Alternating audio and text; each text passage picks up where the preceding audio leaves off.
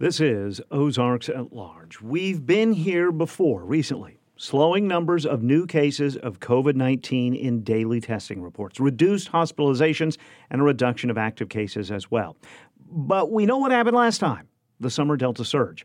We thought we'd check in again with journalists working with ArkansasCovid.com. Mary Hannigan is assistant editor of ArkansasCovid.com, and Rachel Sanchez-Smith is a reporter and translator for ArkansasCovid.com.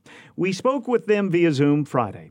Rachel Sanchez-Smith says numbers recorded by the Arkansas Department of Health in October did show a slowing spread, and other numbers dropped mostly.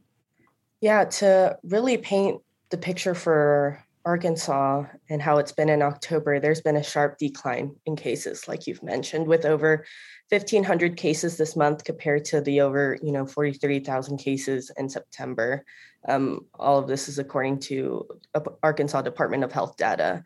And similarly, Arkansas reported over 517 new daily cases as of October 28th, compared to the 1,400 new daily cases or average of in September. And like you mentioned, while cases have declined, deaths tell another story for Arkansas. Yeah, and so the Department of Health reported a pretty grim milestone in October, and that is that we surpassed 8,000 deaths. And this was accelerated by the October 10th data cleaning that added nearly 300 deaths to the state count. This count included out-of-state deaths during the entire pandemic, so since March of 2020. The total state death count was 8,344 on October 28th. And in our preliminary data calculations, the virus caused 634 deaths in Arkansas during October. This was more than 100 less than September, but October was still the fifth deadliest month of the pandemic. And combined with the continued decline of cases, this continues to show how COVID-19 is a deadly illness. Yeah, I mean, I think I've said this the previous two conversations we've had. I mean, we're still seeing, every day, newly accounted deaths, 15, 18, 19. It is, in fact, still a major, major cause of death in the state. Absolutely. And coupled with, slowing vaccine acceptance, even, Governor Asa Hutchinson noted during the middle of the month that vaccines were having a very slow incremental increase, and a growing majority of the vaccines administered have been the booster shot, which is all, added to. And kind of regarding the booster shot, the CDC did update their guidelines for that and said that anybody who received a Pfizer, Moderna vaccine at least 6 months ago are eligible for a booster shot if they're, as long as they meet state criteria, such as they're 65 and older, if they're high risk for COVID because of living health problems, jobs, that kind of thing.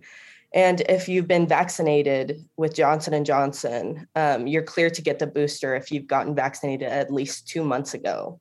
And you're allowed, as they said, to mix and match vaccine doses with the booster.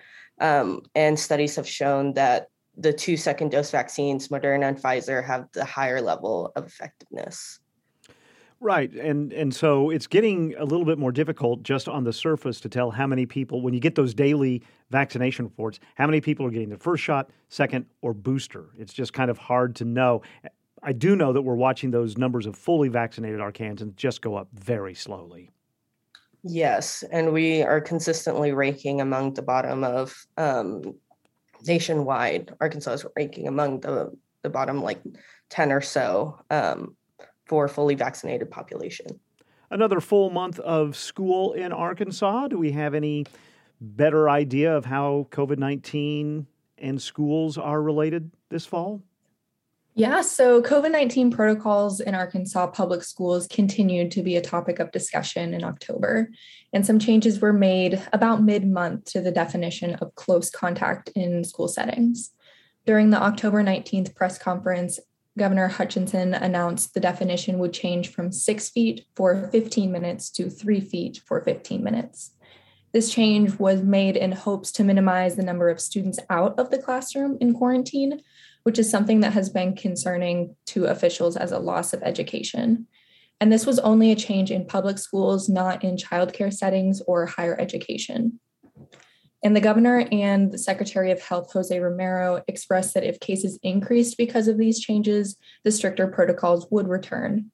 But since these changes, COVID-19 cases have fallen below 1,000 in all of the public schools for the first time since the school year started. The October 28th data reported 950 cases in public schools, 62 cases in private schools, and 94 cases in colleges and universities.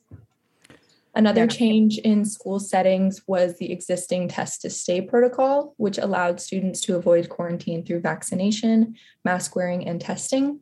This will now apply to extracurricular activities for the participation in band and sports. During that same press conference, Dr. Jose Romero said he expects to see vaccines for children aged 5 to 11 at the beginning of November. So that's coming up very quickly. He also mentioned that the vaccination rate in children 12 to 18 has stalled. So just like vaccines across the state, he was also saying that that trend exists within the 12 to 18 ages. Yeah, and adding on to what Mary said, the biggest percent change we've seen for cases across all demographics or across all ages has been children 17 and under. Although the increase has slowed significantly since the summer, it is still among the highest across all ages. I also know at Arkansas COVID, you've kept track of how medical professionals and medical institutions have been dealing with the pandemic. Anything new on that front from October? Absolutely. So talking on hospitalizations, COVID hospitalizations have stayed in the 300 to 400 range, which is, of course, low to the August peak of nearly 1,500 cases. But these figures are still higher than the 100 to 200 daily hospitalizations that we were seeing in, the low in May and that trough. But ventilator numbers have also remained higher at the late January, February levels with over 100 COVID-19 patients on vents. Again, still lower than what we were seeing in August, but not exactly where we ideally should be. And deaths and hospitalizations continue to impact Arkansas in a multitude of ways. Of course, patients and families are, severely impacted by their loved ones, but also it's including taxing our already burnt out healthcare system and workers. Earlier this month, I reported over nurses in Arkansas and what reality has been like for them for the past 18 months. And one nurse, Sarah Beth Coe, she's in intensive care nurse at St. Bernard's Medical Center. And she said, at this point, it's hard to get hopeful because we've seen those decreases before and they've spiked right back up. And of course, nurses have always dealt with patients' deaths and worsening health statuses. But I mean, the nurses that I've spoken to have said, we get more of these roller coaster patients that we come in at the beginning of our shift and they're fine. And by the end, they're completely unstable.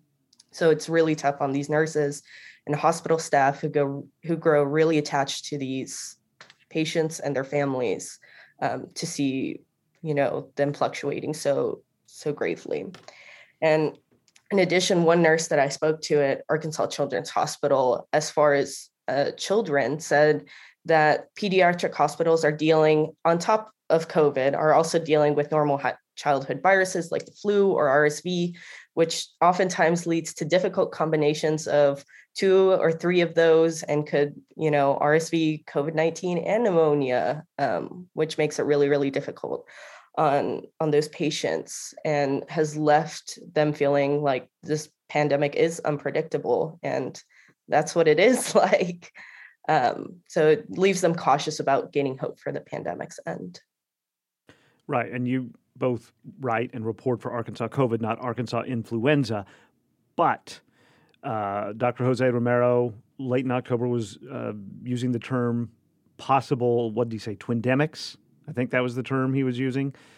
And both he and the governor, during one of those, at the beginning of one of those press briefings, got their flu shots.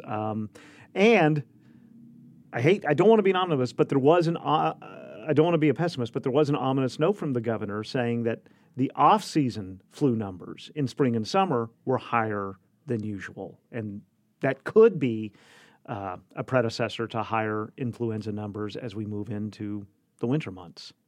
Absolutely. So, city and health officials are really stressing the importance of the public to get their flu vaccines to avoid a combination of flu and the pandemic that we're already dealing with. And that's what it's been like.